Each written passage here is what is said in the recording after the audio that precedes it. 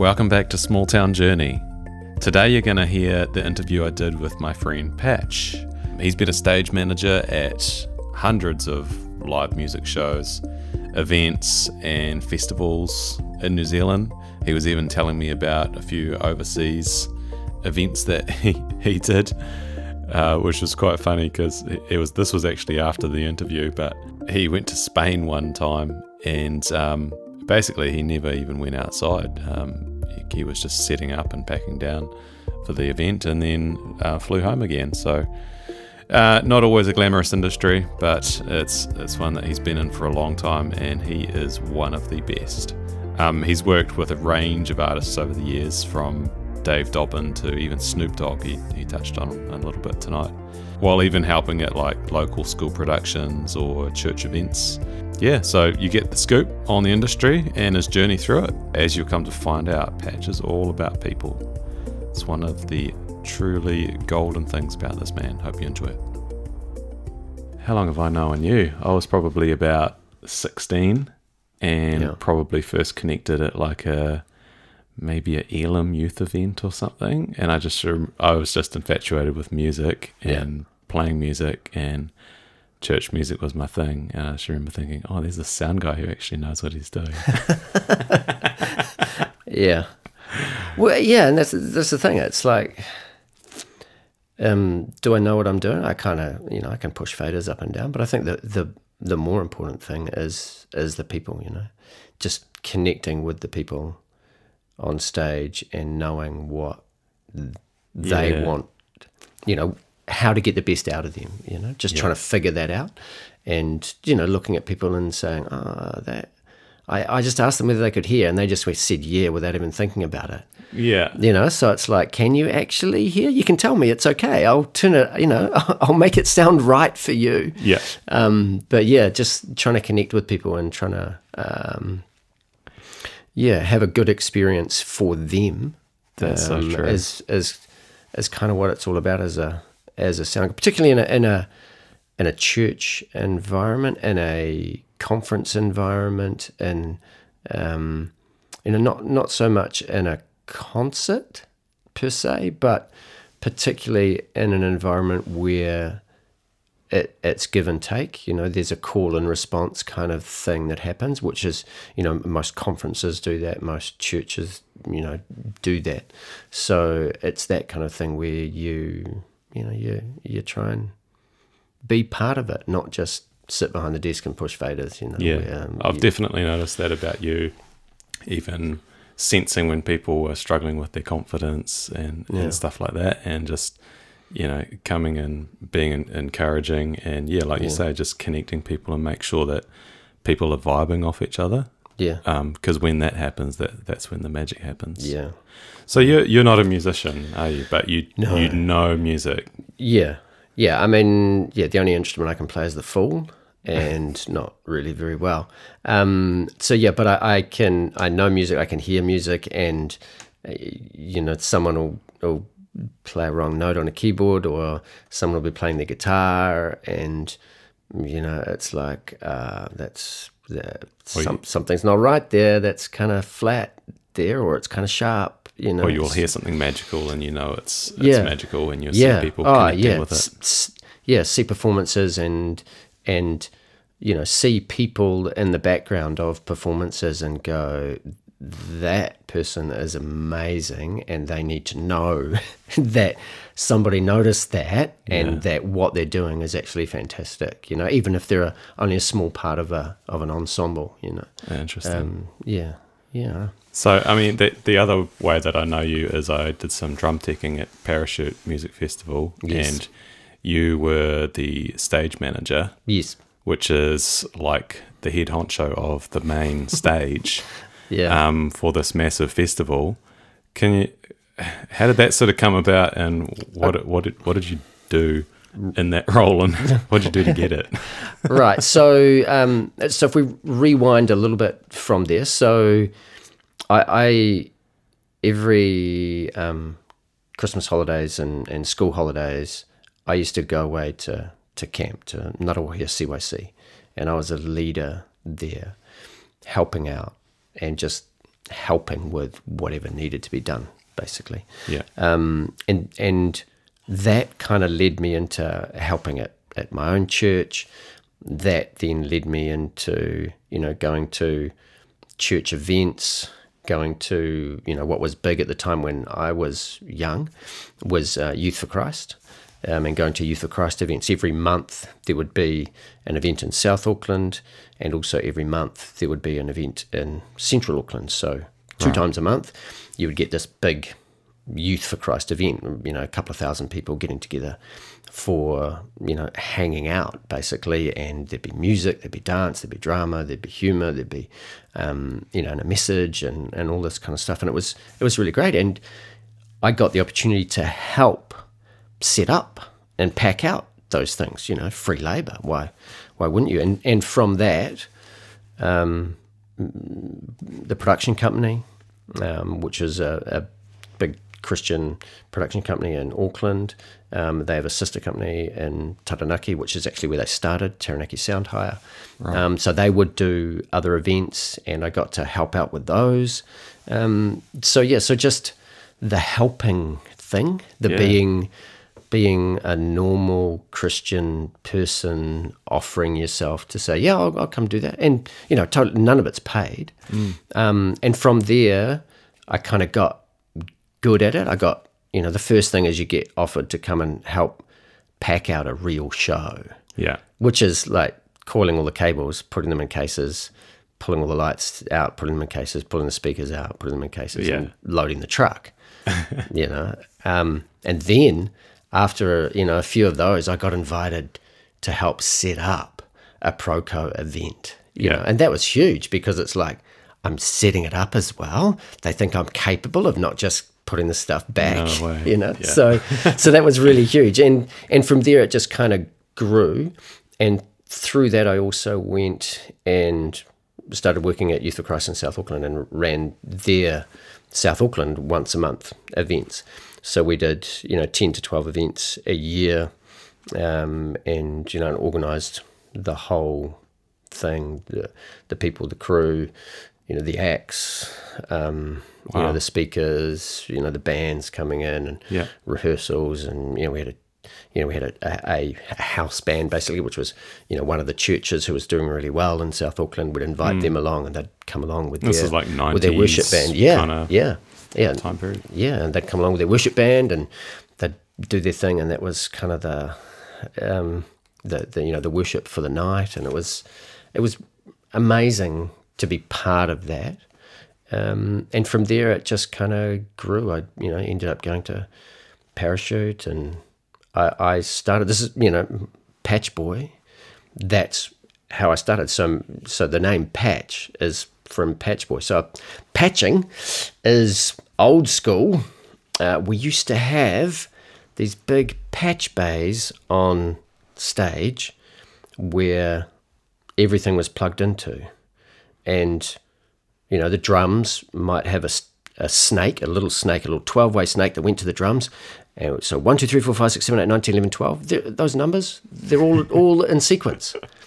But then you might have another 12-way going to the right-hand side of the stage. And that one starts at 13. But it's number 1 on the 12-way snake. So it gets confusing pretty fast. Yeah, and then you have another 6-way out the front and another 12-way to the other side of the stage, and so this is number 3, but it's actually number 14. And and it's like, well, we've got to swap that from that side to the other side. So number 12 is going to go into number 42, and it's like, what? So someone who controlled that was the Patch Boy or the Patch Girl. So that was who I was, and it just got shortened to Patch. And so then I did that for about 4 years, and then I got to do patching and be a generalist tech to kind of fill in when the guitar tech needed a break, or the keyboard tech needed a break, or the bass tech, or the drum tech, whatever. I just fill in for all those people. So I got to know all of the roles on the stage. Yeah. And amongst that, I, still did some mixing on stage, some monitor mixing, which, by the way, for people out there listening, I think monitor mixing is harder than front of house. Oh, yeah. In respect of front of house, particularly at a concert level, the front of house engineer just listens to what he thinks sounds good and does that. That's his instrument. He plays that instrument the way he likes. Monitor mixing, you have 10 people on stage all demanding of you what they want. Yeah. Not what you want. 10 mixes. What they want, So now you have to create all of that into something. And also, they might ask for something, but that's not really what they're asking for. So you give them what you know they actually mean from what they say, particularly with young bands and all that kind of stuff. They don't really know what they just say, my mix doesn't sound right. And you can just say, right. I'll just take a listen and see what I can do. And I can't hear myself. And you check their mix and they're right up. Yeah. So it's little things like that. Anyway, so that's an aside. So basically from being patch boy and being the generalist tech, being able to do a little bit of all of it, not anything really, really well, just a whole lot of things averagely. I got the opportunity to understudy under Scotty Pearson from LMNOP. Right. Scotty is the drummer. Yeah, Scotty's the drummer from LMNOP. So he did that sort of thing. So he was the stage manager before me. And then I understudied from him and basically created my own style around it. And then I basically just took over from him and ended up stage managing, and at that stage, Parachute was pretty huge. I mean, we had Mike Hedges, two-time Oscar winner Mike Hedges as our monitor engineer, Yeah. So it was really high standards, eh? Oh, yeah. Was that still at Matamata? That was still at Matamata, yeah. Yes. And so that was Matamata, and then Mike was still coming when we went to Mystery Creek.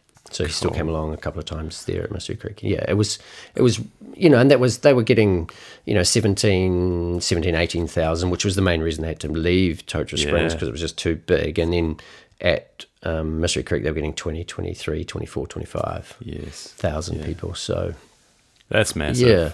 I've, in reflecting in recent years, it's made me so thankful for what Parachute was and everything.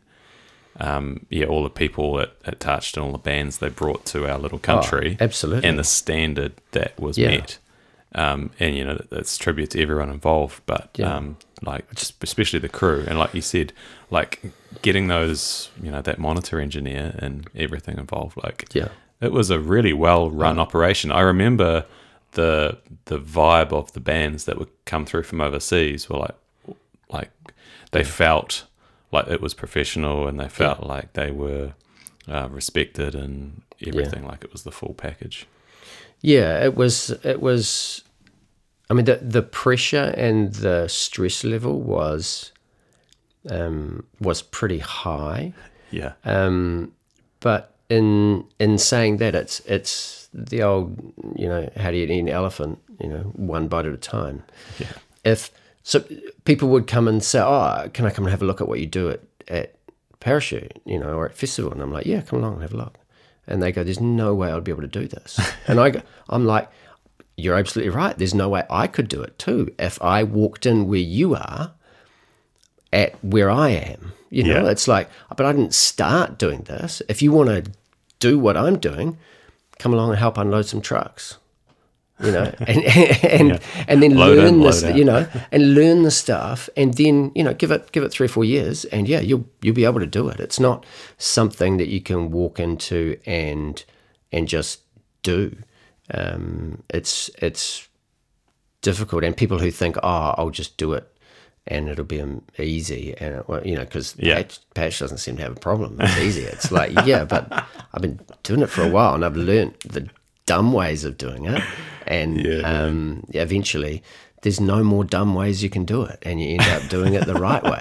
So that I'm not good at what I do. I just learned how to not do it dumb. Oh man, I definitely did it dumb when you gave me that opportunity to manage the deluxe stage. Oh man, that was hard, and I reflect on that with interesting thoughts because I think I was so early in my development as a human.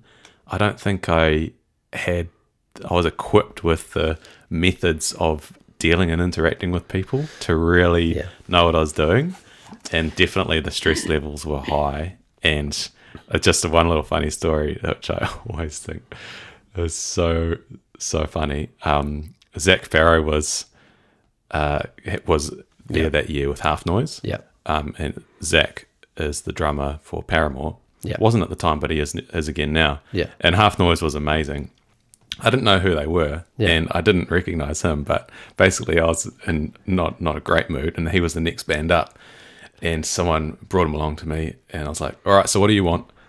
And I just didn't even see him, didn't recognize him. Yeah. And, went through the stuff and then organized it, and then someone else later on was like, dude, that was Zach Farrow. I'm like, no way.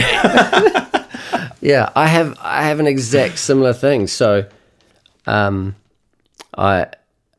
I got to monitor mix an American band.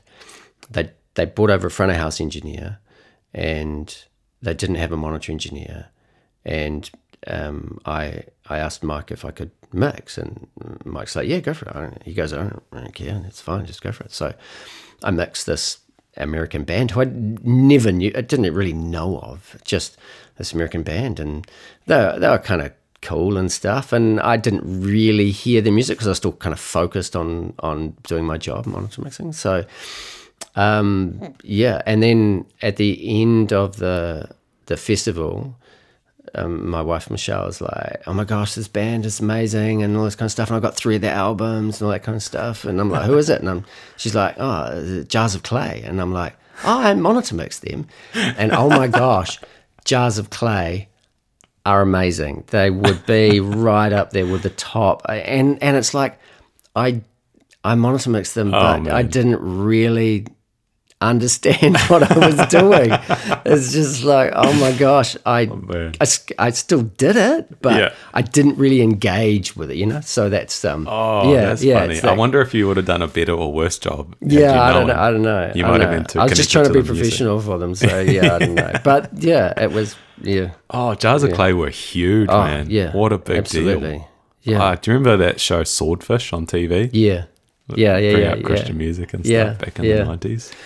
Man, that was funny. How do you think, I guess, the industry changed a lot over the years with different sort of moving through into the 2000s and late 2000s, and then obviously the festival ended up calling it quits and sort of transitioning. But do you have any thoughts around that, how that took place? And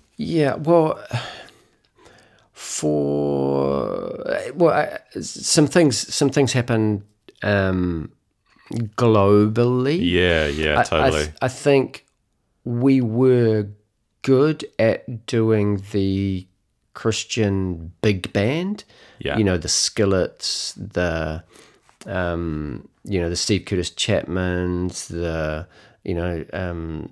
going back even, Steve Taylor, Amy Grant, David Meese, that kind of thing. We were good at doing Newsboys. Yeah, Newsboys. We were good at doing the big band, Switchfoot. But doing the smaller stuff and doing the Christian worship music stuff in the 90s, we kind of tried to follow what the world was doing, I think. And it was very hit and miss. It was, we didn't really do it that well, I think. And that caused a bit of a shift to say, well, if we aren't getting the big bands, and we can't afford to get 5, 6, 7, 8 big bands, then what are we left with? Who else is it that we get? So there kind of came this lull in the market of, who do we get? Do we get Switchfoot over again and again the same and again? Do we get Newsboys back again and again? Whereas now, if you look at now, we are doing Christian worship music and Christian, I don't want to say rock, but Christian, just real Christian music that is actually music, not trying to follow the world, but actually doing our own thing and doing it really, really well. We're much better at that than we were, and in reference to Festival One. Yeah. I mean, well, and in reference to the world, Or I just think. the world. Just the world. I think we're so much better. I mean, you listen to stuff that's coming out from Tarotini, you could put that up against anything that's coming out of America, I mean, yeah, and we are actually doing it really well. And they're, the CCM, the Christian contemporary Christian music. I'm not even sure that exists anymore. I think it's just music that happens to be Christian. I think we've lost the Christian music thing, which is a good thing. I think. Because I remember back in the day, it felt like bands didn't want to be labeled a Christian band because that would be detrimental to them. But there was such either you're a CCM or you're a non-Christian band. Either you're in the Christian bookshops or you're not. Yeah, and how do you stay on track? With that, with your beliefs. How do you stay on track with your church, with your followers? How do you, because whether you like it or not, as a musician, you're influencing people. So, and how do you influence them? As an artist and labeling yourself as Christian or labeling yourself as a musician. I think we're a lot more accepting that you can be a musician and a Christian and you don't have to be a CCM. Yeah. You don't have to be a CCM musician. You don't have to be a contemporary Christian musician. You can still be a Christian musician who plays music that happens to be about God. I always, there was a couple of times, I mean, people are just people, right? But, that whole expectations thing around, you're a Christian artist or you're a worship band and how you're influencing people and how you're presenting yourself. I always remember Henry Seeley from Planet Shakers when he was having a real rough time with his monitor mix and he was just not happy prancing around the backstage. And I just remember thinking, oh man, this is a bit weird. Like my interpretation of him from seeing him play and lead worship was that, how could he react like a human and have needs and desires professionally? It's I know it's weird. It's like we have this. You're a Christian musician, so you're perfect, and it's that thing that we do. We just put people on a pedestal, And I mean, I don't blame us for doing it. I mean, for goodness sake, they're up on a stage, they're literally on a pedestal. They're on a pedestal. They're literally raised, so we look up at them. So don't feel bad about yourself that you look up to your Christian musicians who you like. But the reality is, they're just like you and me, and they're probably going to do something dumb at some point in their life. And when they do, love them through that. Please, just people, be a normal person. Love them through that, like you would to anyone in your family. It's just that thing. But we're so quick to go, no, that's it. They're not a Christian anymore. That's it. I'm throwing away all their albums and I'm never listening to them again. I'm taking them off my Spotify playlist. And it's like, oh, come on. Burn the records back in the day. Yeah. But no, we're all, and that's the thing, we struggle with putting people up in our own eyes and then being shocked when they fall because we've put them up higher than ourselves. But the reality is we're all pretty much the same. Some of us can sing, some of us can't. I can't sing at all. But, I know what I like and I know what sounds good. And yeah. So you've done a lot of other events and music shows over the years. Like I remember there was a winery tour. Oh, yeah, winery tours. Courtney and I went to. Brooke Fraser did that. Yeah. and what else have I seen you at? Anne Boleyn. Yeah. Weren't you mixing for them, I think, at one of their shows in Auckland? Yes, probably. The King's Arms, maybe? Yeah, yes. Oh, yes, King's Arms. Yeah. Nice venue. Yeah, and that's the thing, it's like, what, you're doing a Christian show in a pub? Oh, that's my favourite. It's like, I love it. Yeah, why wouldn't you? I remember Courtney saw the guitarist smoking afterwards, and she almost died. She couldn't. Yeah. At that time in our life, we didn't have a category for that. Yeah. Like, oh my gosh. It's like going back to that again. Yeah. It's like he's just a normal guy, touring band, Yeah. coping with the pressures and stresses, and just a different. Yeah. It's just different than what we know or understand. Yeah. Yeah. So, I mean, I've had the opportunity to do, when I was in Auckland, before I left Auckland, so I've been out of Auckland now for like 18 years. But before I left Auckland, I was involved with the biggest kind of show producer in Auckland, which is a company called Tone Deaf, Peter Grumley. And we used to do a lot of stuff, a lot of shows, and I'd help him out with what was happening, myself and Millen Mills, and so I mean, done U2 shows, and Pink, and all that kind of stuff, all the massive names, all the big ones, all the big stuff that kind of came through, Elton John, and Rod Stewart, and all that kind of stuff. I mean, I remember having to drive a truckload of gear after a show. We'd just done Pink in central Auckland at the big show place, the Victor, at the Victor Arena in Auckland. And so as soon as the show finished, we had to load out a whole bunch of stuff, and one of those things that had to be on there was the baby grand piano, and they had to go on the truck, and they had to go to Wellington to get on the ferry so that it could then get to Christchurch for the next day for the show. And so I'm driving at like, I don't think we packed out at like 11, maybe I'm driving by about 1 or something. I've got to drive and get to the ferry by like, I think 7:30 ferry or something, and I'm driving and I'm calculating how long it's going to take me in the truck. The truck's loaded, it's slow. Oh my God. And I ring Grumley, and I can't get through to him. So then I had to text him. So I texted him and said, dude, I'm not going to make it in time for the ferry. Any ideas? And he just sent me back 2 words: drive faster.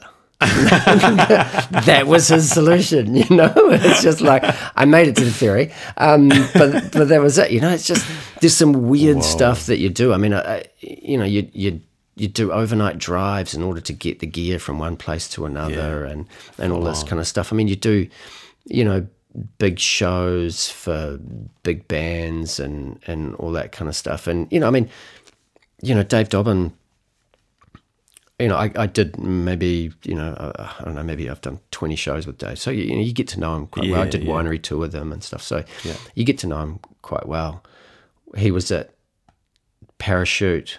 He'd done a set on stage. He comes off and he's going to go back on for an encore. And I'm standing on the side of the stage, and he comes. Now, I only drink water, right? I only drink water. I don't drink anything else. I only drink water. So I'm there. I got my water bottle. And he comes off stage, and he goes, man, I'm thirsty. Patch, I got some water. And so he grabs my water bottle and drinks from my water bottle, like puts his mouth on my water bottle. And then he hands it back and goes back on stage to do the encore. And I'm just like, Dave Dobbin touched my water bottle, and I'm not going to drink out of that again. Yeah. It's like, some people go, oh my gosh, Dave Dobbin touched my water bottle, that's amazing. I'm just like, I'm not, throw that away. No, get a new water bottle. It's just all that kind of stuff. I mean, you can do really, really big shows, but the problem with that is that the personal interaction, like latest example, Snoop Dogg. So Snoop Dogg we prepared the stage. We got everything all ready. When Snoop Dogg came onto the stage, well, before he came onto the stage, we all cleared off the stage, like all the Kiwis cleared off the stage. Yeah. And his 4 guys came on to run the stage for him. Okay. Similar to the Skillet kind of thing. Have their own tech guys. Yeah, have their own tech guys, all that kind of stuff. Not the same with, same as Newsboys, they have their own tech guys. Yeah. Not the same with Switchfoot, for example, who they just bring Ryan, their front house guy, and then we just do everything for them. But with this, that's it. We were off the stage, so we just all sat in our hammocks under the stage while Snoop Dogg performed, and then we went back on and pulled it all out. So yeah. Wow. So I did the Snoop Dogg show, but so what? There was no personal interaction. Yeah. With him. At all. That's Whereas if I'm doing a school production, there is masses of personal interaction because the school teacher got the job, 3 months ago to create the school production, and she's only 20, and this is her first or maybe second or maybe third production. Yeah. This is my 30th or 40th or 50th production. I've got a little bit of ideas about how this can run a little bit smoother for you. So it's that kind of stuff where you just step in and you offer some assistance and you offer some help and some suggestions, and this might be a good way of doing that. And I've got an idea about how this could work a little bit better so that changeover from that is going to be a little bit faster. So that kind of stuff is really cool because you actually become part of it and this integral part of actually what you're doing. And little things like that cause you to get a reputation where you end up getting invited back. We want to do another show there at that place because of that guy who helped us out, or that girl who helped us out. Like you said, the personal interaction. Back to the start. Yeah. And that's the thing. Like I printed 1,000 business cards when I was like, that's like 25 years ago, probably. When I first kind of started doing this stuff kind of full time. Mm-hmm. And I've still got about 700 of them, and I use a lot of them for just writing a note on the back, to give to someone. It's got my name on one side, but as far as advertising goes, I don't, and I think that's probably because I'm the advertisement. The help, the assistance, the passion that I have about what I do and wanting to do a good job, and then wanting the best out of the performers that I work with, that's my advertisement, So and that's epic. Yeah, and like you said, like the relationships you've built with the artists over the years and the people. Anyone who's worked with you for even just a little while, just understands your vibe and what you're after. It's cool. Yeah, it's a little bit. There is a little trick to it, and that is that the other hat that I wear. So before I went full-time events, I was about 25. Before I left Auckland, I was about 25% events and about 75% behavioural science counsellor dealing with at-risk youth and all that kind of stuff. So So I know how to psychologist. So I know how to talk to people to get the best out of them and all that kind of stuff. So there's a bit of a trick to that kind of part of it. So maybe the reason I'm kind of okay at doing the live event stuff is because that side of me is still there. Although I don't read people's minds so much anymore. I just kind of help them to do what they want. I can't read people's minds. No, I can. I can read your mind. It's okay. Yeah, but I won't do it. I will. I'll do it. You'll hold yourself back. Yeah, so it's that, the people skills and being able to actually figure out what they might actually be wanting and how to get the best out of them and stuff. So yeah, and how to get that Nord 3 for them. Yeah. Oh man, some crazy requests of things. I'm still thinking about that baby grand piano. That is so funny. Yeah. Just got to get this gear around. You've got to get it there. And well, that's the thing in New Zealand. So that's the thing. See, in the States, you don't do that. No. You have a baby grand at every venue that you're going to. Yeah. And none of the gear flies. None of the gear travels. We've got to be innovative in our little country, man. Yeah. We have to travel everything, but in the States, nothing, only the personal instruments, and not always even that. So like Switchfoot come over here, and they don't bring they bring a lead guitar and a bass, but they also request an acoustic lead and an acoustic and a electric bass as a secondary, because they're not going to fly with two, they're just going to fly with one. Yeah. And they'll get us to provide the other one for them, But usually, they only travel with their instruments, and somehow that falls to you to you got to sort that out. Yeah, you got to sort that out. I mean, King and Country, that was and we need a glockenspiel, and we also need the drums, like you see at an American gridiron game, where they're kind of wearing the drums, and there's like 4 drums in front of the person, and they're walking along and playing the drums, and they're kind of wearing them in front of them, and you had to get a set like that. In New Zealand, I had to get one of those. Is that when Simon Bigwood got that little kit? Or is that something else? Yeah. And they wanted to play a little like tiny kit as well. And they put it up on a giant riser. Yeah. And they wanted to play a little like kids kit, I think it was like I think we bought the whole kit, and it was like $175. Yeah, and you set up a couple of little splashes as the hi-hat and stuff.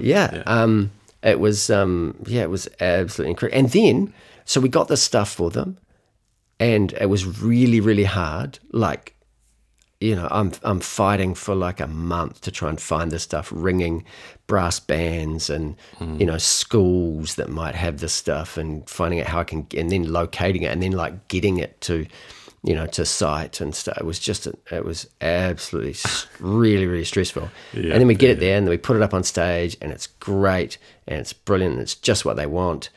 And then they didn't even mic it. They just used the tracks. No way. Yeah. Oh, and I was like, that is so frustrating. It looked great on stage. It looked really, really good, but didn't even mic it. Just for looks. It was just for looks, and they just used their tracks in the thing, in the mix. So, yeah.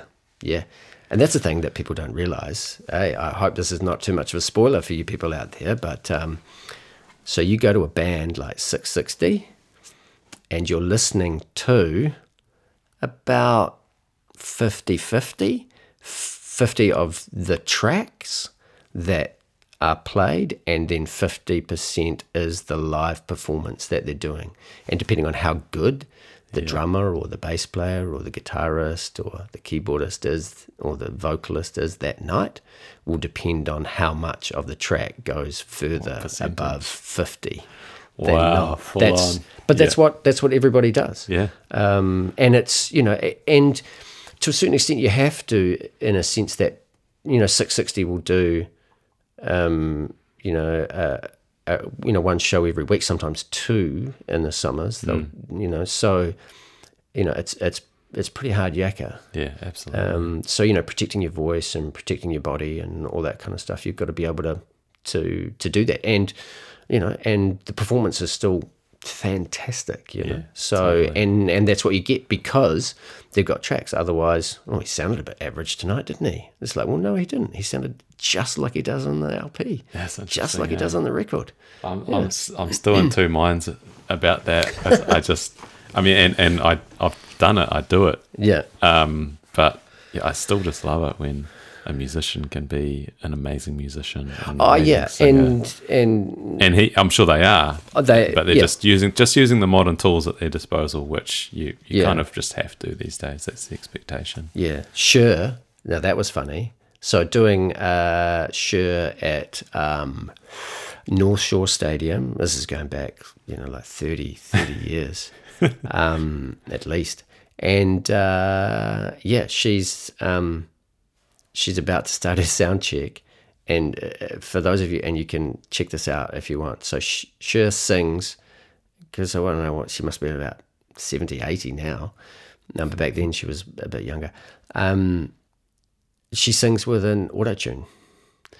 And the audio engineer, I was talking to him at the time where she came out for her sound check. And he said, "Yeah, this is hilarious. She'll yell at me."